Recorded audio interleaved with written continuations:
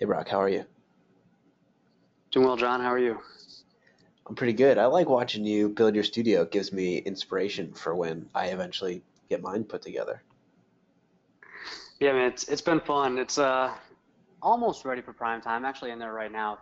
If there's a slight echo, that's what that is. But yeah, it's been pretty cool. I'm trying to go the Craigslist route for most of the stuff because I don't really know what I need yet.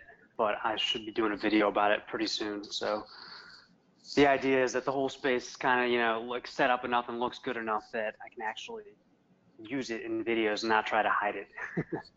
Yeah, I like that rug you picked up. You said it was Ralph Lauren? Yeah, that was yeah, it was $60, man, from Craigslist. And it's really I just needed something. I didn't shop too hard for that. I needed something really big, so because I wasn't sure if this place would even be if I could even treat the sound enough to get the echo down. So I just want to get a big rug in here just to see, and it does look like it's going to be fine once I get a few more things. So yeah, man, Ralph Lauren rug, got an Ethan Allen lamp, Crate and Barrel sofa. I think that I haven't spent $300 yet, so not bad. I get comments sometimes, and I'm totally open to it, but I think that Raphael does this from Gentleman's Gazette is to understand and know old, traditional, classic, like menswear brands, and then you go and you search eBay or you search thrift shops. I've always been really curious to do that. I just don't have the time or discipline to really go and do it, but I've always been curious to try and pick up some, I guess, classic pieces from well-known designers that you would have paid thousands of dollars for. So I like that you're doing it for the studio, but there's also the side of it in menswear. Totally. There's a guy named Ethan Wong. Do you know him? No. He used to have a Instagram handle, the teenage. I think it was called the Teenage Gentleman. Now he just goes by his name, but he's like an expert at thrifting and buying suits on eBay, and he's really into like traditional like 30s and 40s menswear. And so he finds these suits on eBay. They're just amazing, and I think he hunts. He spends a long time um, finding them, but it's pretty cool, and there is something very alluring about that. But I haven't really dove into that world either yet. Yeah, we're too busy buying our new stuff all the time. But I tried that Yeah, once. I bought a jacket at a thrift shop nearby, and then I took it to a tailor, and they were like, "No way, this isn't gonna work." That was my first time where I was like, "Oh, okay, I guess there is some more to know about all this stuff." hmm. Yeah. Well, I think I mean watches too can be you can get some great finds. I've been looking at or watching videos at least, trying to figure out a little more about buying vintage Hamiltons. So I've heard those are really good, like sub $500 vintage finds. Oh yeah, I've always loved some of the old Hamiltons. Actually, my great grandfather passed down a Hamilton into our family. My uncle has it. I keep wanting to get it for a video because it'd be pretty sweet. It's like a square. It's from 1942, and it's this like square gold, yellow gold Hamilton with a black leather bracelet, and maybe I should get that off of him so I could just do a quick video on it. You're looking for field watches. I know you've mentioned in the past. Yeah, I want one of those Hamilton hand wind field watches. I think those are pretty cool. Which I mean you can get them new. They're not that expensive, but I think it'd be cool to get an older one. So what else are you looking for on Craigslist for the studio? Are you pretty much done with the bigger stuff? Yeah, I'm pretty much done with the big stuff. I want to. I have some art coming, some framed artwork coming. This company called FrameBridge, which it's actually pretty cool. It's like I'm doing a video with them once the stuff arrives, but it's just like an online framing service. So you either send in your art or you upload digital files, and then you can like totally customize your frame. So it's kind of like a lot of these like modern furniture companies where it's like made to order. So I have some of that coming, and then I'm trying to figure out what to do with the walls, like how to treat them so it's a little better for audio, but it also looks nice. So I don't know. Have you done anything with your space, or is it just naturally pretty dampened? No, it's naturally pretty dampened, but I was wondering if your music creation studio background was going to help you in that. Yeah, I mean, I definitely I know how it could be done, but not necessarily in a way that like, I don't know, that looks really good, and then also doesn't, damage the walls too much. So, because you could buy a bunch of bass traps and like Oralex foam and diffusers and like all this stuff, and like really treat the room. But um, yeah, I don't know. I was looking at kind of alternative methods, so still a little bit to be done, but it's pretty cool, man. I mean, I guess you have a dedicated space, but but it's pretty cool having a space to go to and that's just kind of ready to go, ready to work. I don't really have a dedicated space yet, but I'm itching to get it done. So I'll be going on Craigslist too in a few months. Do you find that there's a ton of stuff in your area? You're in a pretty big city. Yeah, there's a lot of stuff. The cool thing is it's like when you go to thrift stores around here, it's there's a lot of like retirement age people and then wealthy college students because a lot of people come from California to go to school here. So you can find some great stuff on Craigslist around here. Well, I was thinking just this week, as I've been checking the time more often than usual, that I might start diving just so that I could take advantage of having a professional dive watch. Yeah, I saw your Instagram. I think it was your latest post about checking the time regularly, which I was very jealous. Sometimes I just forget that I was checking the time and I just start staring at my watch. I'm enamored with it. How has it? Have you even had to reset it yet, or has it not hit its power reserve? Oh no, my this chronometer is good. It's got like a 12-second per year thing. I literally haven't taken it off of my wrist since I got it. I left the store with the metal bracelet. I wear it to bed. I check it whenever it's dark. I've been swimming with it all weekend. It's just, man, you gotta get that. You gotta get your Hamilton just so you can feel as in love with an inanimate object as I do right now. Yeah, man, I want that feeling. What is the reserve on that? Like 40 hours or something? Yeah, I think it's 48 or 42 hours. I know it's pretty long. Okay, nice.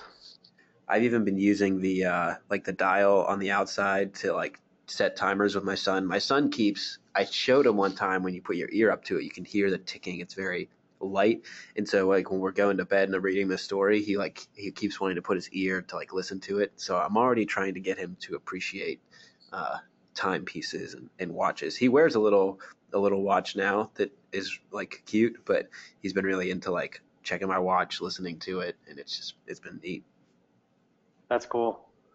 Yeah, it's funny the rotating bezel, like using that as a timer. It is very practical. If you get in the habit of using it, it makes a lot of sense to have a little analog timer right on your wrist. Yeah, plus I've got the helium release valve just, for when I do need to release it so I don't blow up my watch. And so I was playing around with it today. The band actually has uh, an additional release to extend it so that you can just wear it with your dive suit. So it pops out to like have an additional 4-inch give within the metal clasp. And so today I was like, Hmm. how do I get licensed for scuba and how long does that take? And how can I go to 250 meters and really test this thing out? Oh man, that'd be awesome. Have you ever done like scuba or anything like that? I haven't, no, just snorkeling, but I've never done scuba. I'd like to.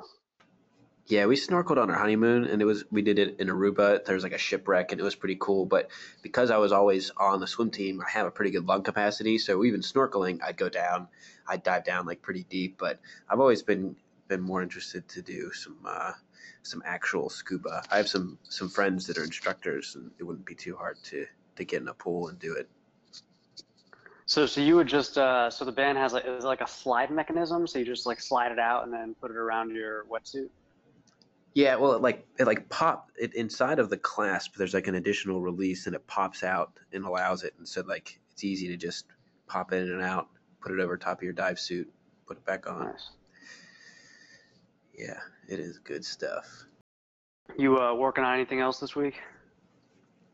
I'm trying to get back in my groove to post every weekday, but this week I'll be on the road again. I'll post every day next week, and then I'm away for 2 weeks, and so There is one video I'm going to put up when this goes up. I'm going to talk about it's a chart that shows on a pair of jeans the way that the money gets distributed from when somebody buys something online versus on retail, and I think it gives a very good look into how and why so many malls are closing down. So the margins on the pants obviously are like 10% higher, or there's better margins on product that's sold online. But what it shows is how instead of like, let's say you have $150 pair of jeans, instead of 20 of those dollars going into employee salaries and mall leases or like physical space, it goes into shipping and logistics, credit card fraud. It goes into different parts of the chain within releasing these products, but it's showing how there's money being siphoned away from some of these malls that aren't as big and luxurious. And so you'll see a lot of the malls that don't have Apple stores and Tesla stores and Omega boutiques and higher end, these higher tier malls, they're doing fine. They have big name companies, they have long leases, but it's these kind of middle America, mid-sized malls that don't have those big names to really anchor them. Those are the ones that are struggling and shutting down. Where'd you find that? Was that like an article you read or something? Yeah, it was a Wall Street Journal piece that said it wasn't specifically about that, but when I was reading it, the chart stuck out to me as like it's the perfect thing that I've been talking about with stores shutting down and blah blah blah. It's called Beyond Bankruptcy, and it's talking about how some stores like Wet Seal will shut down all their stores, but then they'll come back online as an e-commerce company. And so that is definitely something that's happening. But this chart to me was just like, boom, spot on. So that was from the Wall Street Journal. Nice. Yeah, that sounds interesting. I think because I think everybody knows that there's movement happening and there's this phenomenon of offline to online, but it would be interesting to see some actual numbers. Yeah, so I can give as much perspective as I can try. I mean, I would like to give a little bit more in-depth time to these videos if I were to have more time to write and edit and everything with these. But I think even just the commentary is interesting to people because it is something that's happening and it's affecting all of us. I mean, some of the stores you might have used to go to aren't really going to be there anymore, or some of the people your family shops at, those stores are shutting down. Yeah, it's interesting too because you hear with all these online first companies that like basically new companies that they always you hear the same thing over and over. It's like we cut out the middleman, we pass the savings on to you, blah blah blah. But what you're saying is, well, there are also other costs associated with running an online business that might be higher that you might not have when you run whatever a typical brick and mortar shop, like more logistics or more fraud or just whatever. So better margins doesn't necessarily mean better value for the customer, although I guess in a lot of cases it probably does. Yeah, and what are the brands going to do whenever they can't say they cut out the middleman because all the middlemen are gone? Yeah, exactly. It's just like the new standard. Yep. So we've talked about doing a listener survey. I put together a listener survey and we're going to post it along with this podcast. So either in the show notes in here or we'll put a link, we'll tweet it or something. So if you're listening to this, we want to hear from you what you like about the show, what you don't like about the show, if you want it to be longer, shorter, more frequent, less frequent. And so I'm going to make sure Brock has time to go in and edit some of the questions too, because I was just putting some things together. And so if you're listening to this, we want to hear from you. We got a comment box. You can leave an open comment. We have some questions too around there. And just want to hear what you guys like. Yeah, that'll be good feedback. So definitely if anybody listens and they have a few minutes, that would be really, really helpful. Yep. And then now we're going to throw it over to Travis White. We had a cool discussion with him. He worked on his own pages, blogs, and everything, and then also works with Antonio over at Real Men Real Style. So we'll throw it over to Travis. Travis White, tell us, where you're from, what you were doing before you got into the menswear, Instagram, and blogging world, and why you decided to, I guess, strike out on your own or at least take a non-traditional direction in terms of your career? Yeah, so I'm from Houston, and I was born in Sugar Land, which is about 30 minutes, 25 minutes southwest of downtown Houston. I went to school at the University of Houston, and I got my first job out of college in Houston. So I've kind of been, stuck in Houston for my whole life. And I went to work for an oil and gas company, like everybody in Houston does, and was making really good money. But I mean, I was just completely miserable. I was dreading going to work every day. I didn't enjoy waking up. And while all of this was going on, I sort of had this other side hustle, and this was pre-blogging. I was real into just fashion modeling in a sense. Like I was with a local modeling agency, and I had them like send me to New York and try to meet with other agencies. So I was really gung ho about that. And then I got to New York and I met with these agencies, and I saw the industry firsthand, and I was like, this is not for me. So I just decided to turn around and come back to Houston. And at the same time, I had met my now fiance. So I had multiple things pulling me back from New York back to Houston. And so that was one major driver. And so when I got back, I was like, I didn't enjoy necessarily being the model, but I really did enjoy putting together the outfits, putting together the styles. And so I was like, maybe I can, jump into this style blogging world. And this was around 2015. So there was a lot, well, I won't say a lot, but there's quite the men's style blogging world was already established. There was, you had your Antonios and your Aaron Marinos and your Brocks, and Baron, Effortless Gent, like all of these websites were already going. And I was like, why not? Let me just jump into it. I started networking with people in the industry. Antonio was one of the guys that I reached out to network with. And this was maybe after I'd been doing it for about 6 months. And my Instagram had taken off really fast, actually, when I started doing that. So when I reached out to Antonio, I reached out to him sort of with a proposal of, I can give you some Instagram tips. I noticed you have an amazing YouTube channel. I noticed you have an amazing website, but I see your Instagram is kind of lagging. Let me help you with that. Let me give you some advice. And he ate it up. He sent me everything they've been working on, their strategies for Instagram, and I gave him feedback, and that sort of led to him saying, would you like to guest post for me? And so I did a guest post for him, and then that sort of led to him saying, would you like to come and write for me? And I said, well, I still have a full-time job, so I can't really write for my website and do my full-time job, but how about I just come work for you full-time? Like, I'm trying to transition out of my 9 to 5 anyways.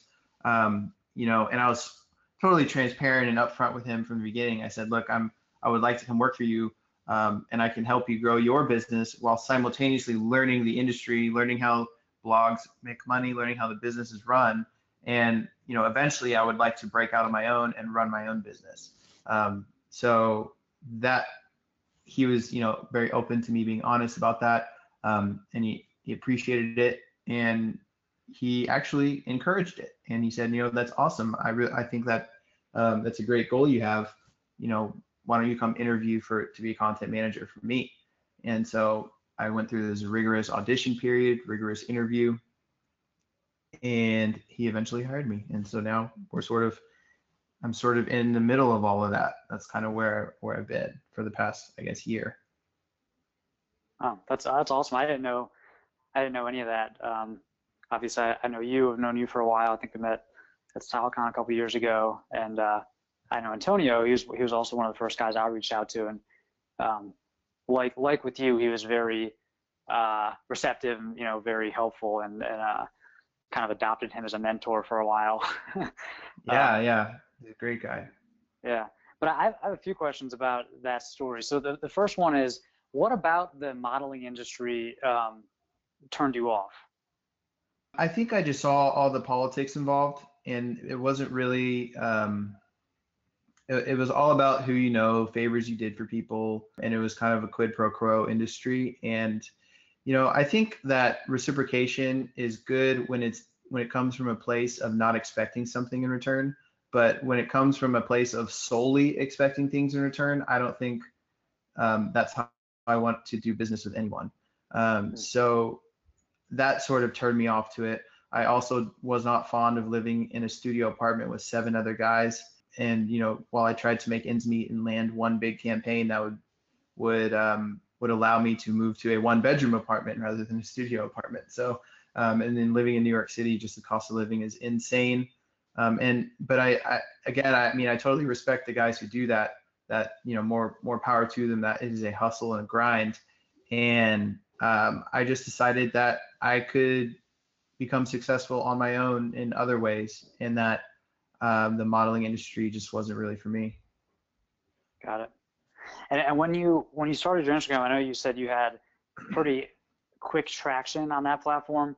And whenever I talk to somebody with a big Instagram following, which you do have, I always get different answers because for me, Instagram, kind of like Antonio was, it's kind of an afterthought, like compared to my blog and YouTube channel. And I've gotten so many different pieces of advice about that. Like some people say post more, some people say have a certain look, and other people say you just got to engage more with likes and comments. So for you, what have you found that actually works for someone trying to grow an Instagram account these days? Well, I can talk about it from 2015, but I got to be honest, now on Instagram, it's next to impossible for growth unless you're like a celebrity or you are, I guess, like a half naked girl posting pictures, but it's just impossible with these new algorithm changes and with, engagement seems to be going down across the board for a lot of people.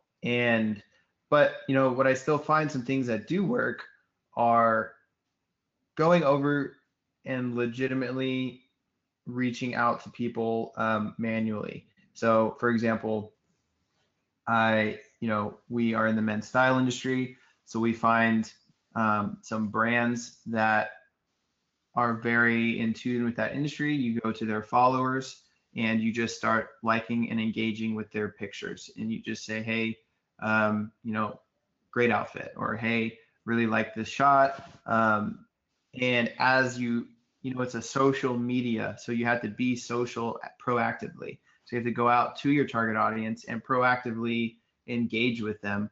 And then when they see, this new person who's on their page, they're like, oh, who is this guy? So then they'll go over to your page and they'll see the content that you provide, and they'll say, hey, this is right up my alley. Let me give this guy a follow or a like at least in return. And I find that the more that I do that, the more growth that I've seen. I know a lot of people say like, oh, you got to use the right hashtags and you got to tag the right people in your pictures, and that all of those strategies worked awesome. Like from when did Instagram start? 2008, 2009, somewhere around that time. Like between 2000 and I guess we'll just say 9, up to maybe 2015, late 2015, early 2016. All of those strategies were awesome. And then it seemed like a flood of saturation started happening. Instagram's changing their algorithms to be more interest-based rather than chronological-based. And you had to start coming up with new strategies. You had to really put more effort into your content, because the best content now is the content that's going to get engagement, and it has to be the highest quality, because Instagram sort of ranks your pictures off of how quickly you get engagement, how many people actually take time to comment and not just like it, how many people are engaging on it immediately versus waiting a couple hours. And your content really has to be like top quality at this day and age for you to really stand out. It's kind of like YouTube. You have to bust your butt and make awesome content, and especially in this day and age with the saturation that there is on YouTube, for you to start, subscribers starting to see, oh, I would like to follow this guy. He's got awesome content. And sort of the same idea now with Instagram too.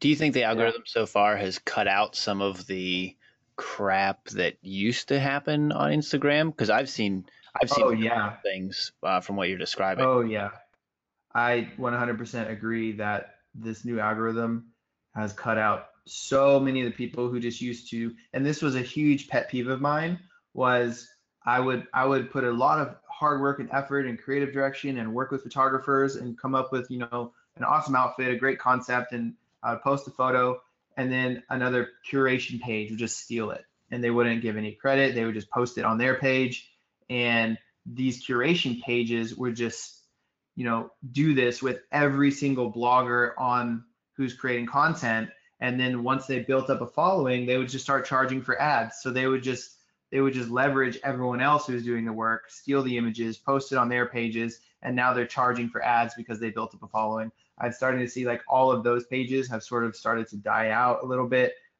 They've sort of, they're still going, but I noticed that they are getting like way less engagement. They're doing way less. The posts that are sponsored are just, not really performing at all. And it's tough being in this situation because a lot of posts, like I've probably had the same engagement since maybe like half of the following I have now to the following. Like the engagement is really, it's tough because you really have to perform for people to come and look at one post. And when one post sort of goes viral, so to speak, then you have to build on that momentum, and you have to have another post of the same quality. It's like you're only as good as your last at bat. And that's kind of how the social media game is working. You have to keep building off of quality posts. And if you strike out on one and it gets horrible engagement, then the next post after that's going to tank, and you got to start over again and just keep building and building and building on top of that. So you really have to be consistent now with how good your content is. Yeah, that's one thing that I have to say, even though there's all these platforms, the good old blogging and web articles really have an advantage in that you can, if you have something that ranks well for an evergreen search term, one article can get you traffic for, literally 10 years or longer, So and I don't see that kind of on YouTube, but not even YouTube. YouTube is they reward fresh content and a lot of content, the same way that Instagram does. So, I think for people starting out, it's maybe just put some thought into which platform you really want to go after, because as you know, with Instagram, it just takes so much effort to get something going. Yeah, especially now. I think you made a great point about, I made one big mistake when I started my blog, and it's something that I'm trying to sort of remedy now, is I started Instagram first, and then I started a website after that.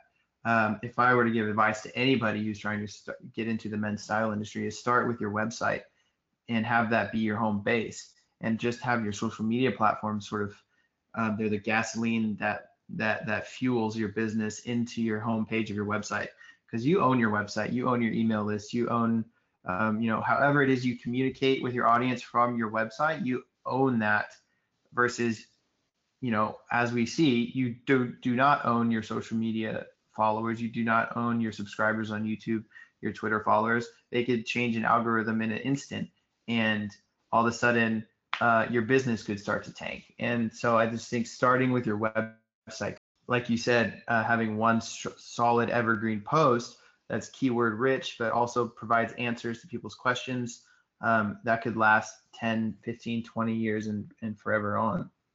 Right. So how are you spending your time these days? Because you're working full time for Real Men Real Style. You still have your site, Unkept Gentleman, and then you have your Instagram and some other hobbies or interests. So how are you spending your time and managing your time? I would say I spend probably 70% of my time working with Antonio, 30% working on my business, or probably 20% on my business, 25, and then the other 5% just on my side hobbies and whatever else I've been doing. But I've been cutting back on, like, I can't talk too much about this because Antonio would, he hasn't gone live with this yet, but we're sort of in the works of creating a new project, and he's looking to transition me to a new position that will allow me to have more time to focus into building my business. And that's just one thing why he's such a great guy, because like he invests in people, and obviously he knows that I'm going to work hard for him. But at the same time, like he knows that I have goals and he wants to respect that. So he was literally proactive about saying, he came to me and I didn't go to him, but he was like, hey, I'm working on this new position. I think it'd be a great fit for you and it would actually give you more time to focus on your business. I'm in the exact same industry as him. And so me getting more time to work on my business is essentially competing with him. The more my business grows, but he doesn't see it like that. He doesn't see it as a giant competition. He sees it as, the more successful menswear bloggers there are, just the bigger the whole market grows as a whole. And that will in turn affect me positively because the market's getting bigger. So he sort of has that abundance mindset rather than a scarcity mindset for it. But I think I just went off on a tangent there. I can't remember what the question was.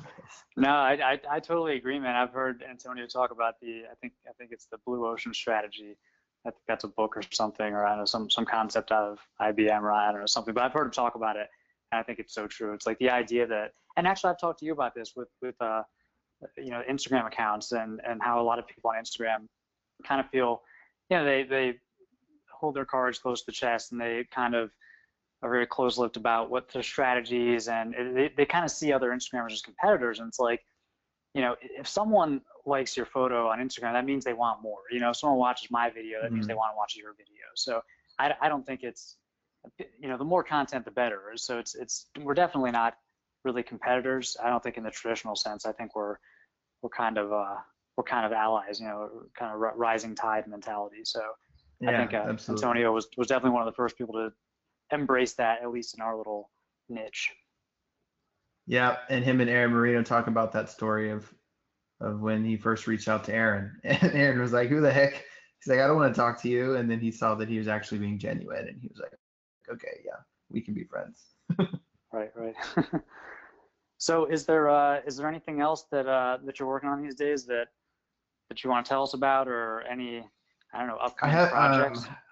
I have an app out that I've been meaning to market more, but it's a timing thing right now. But I really think it's a great idea and it's a cool app, but it really just allows creatives in your area to meet up. It's called Co-Creation, and it's on the App Store. It's live, it's free, it doesn't cost a thing.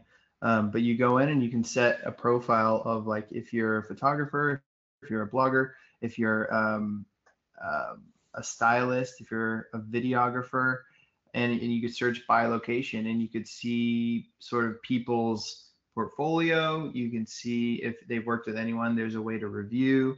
I think when I started creating this app, I was scratching my own itch. I was new to Austin. I actually moved to Austin from Houston. My fiance got a job out here, so we moved out here, and I didn't know anybody. And I wanted to keep my blog content going. I wanted to keep shooting, and I was, scouring all these creative websites trying to find a photographer in Austin that was interested in men's fashion, that was willing to shoot, that was a great photographer. And I was like, I wish there was just an app that I could go to that I could just search Austin, Texas, search photographer, search, look at their portfolio, and then message them and just say, hey, would you like to shoot? And there was, I couldn't really find anything. I think I found one app, and it was okay. It was sort of the swipe file, like it's like sort of like that Tinder user experience, the UX, where you swipe right and left. It was kind of like that. So I reached out to one of my developer buddies, and he thought that it was a good idea, and we actually created it. So that's sort of another project that I have that I've been working on as well. That's awesome. That sounds like something I would absolutely use, because it's hard to find people. It's hard to find good people in general, like even with like Upwork or Elance or something, but also to find local people, because some stuff is just, you have to connect in person, like photographers and stuff. So I feel like there are so many people, and there's so many people like who they would be down to work on something that's mutually beneficial, especially if they're like trying to get their portfolio together or something, and that's very cool, man. And so do you have users, or did you just launch, or how's it going? We're still pretty new. We're still like, I guess you could say beta, but it is on the App Store. And so, I would definitely love beta testers to provide feedback on how we could improve it and make it better. So we're still testing the concept and just making sure that it's something that people actually want. If it is, are we solving the problem correctly? I think that's the biggest question that we're sort of dealing with was, are we efficiently solving the problem, or is this just a theory and we're still seeing if it's working or not? Got it. Yeah. Cool. So where can people find that? Is that just on the App Store? Do you have like a landing page or something? Co-creation, COCREATION.io is a landing page, and it'll just lead you to the link to the App Store where you can download the app. Yep, that's really it. Nice. And of course you're not too recently, but you're engaged, and so you'll be a married man soon. Do you guys have a date? Yeah, March 2018. So we're getting a spring wedding next year. Awesome. Very exciting.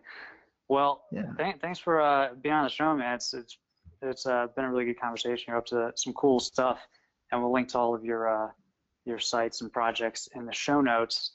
And of course, we'll let you know when this one's live. Perfect. Thank you guys so much for having me, man. I really appreciate it. Thank you for listening to the Buttoned Up Podcast, a collaboration between John Shanahan of The Cavalier and Brock McGough of Modest Man, and we will see you next week.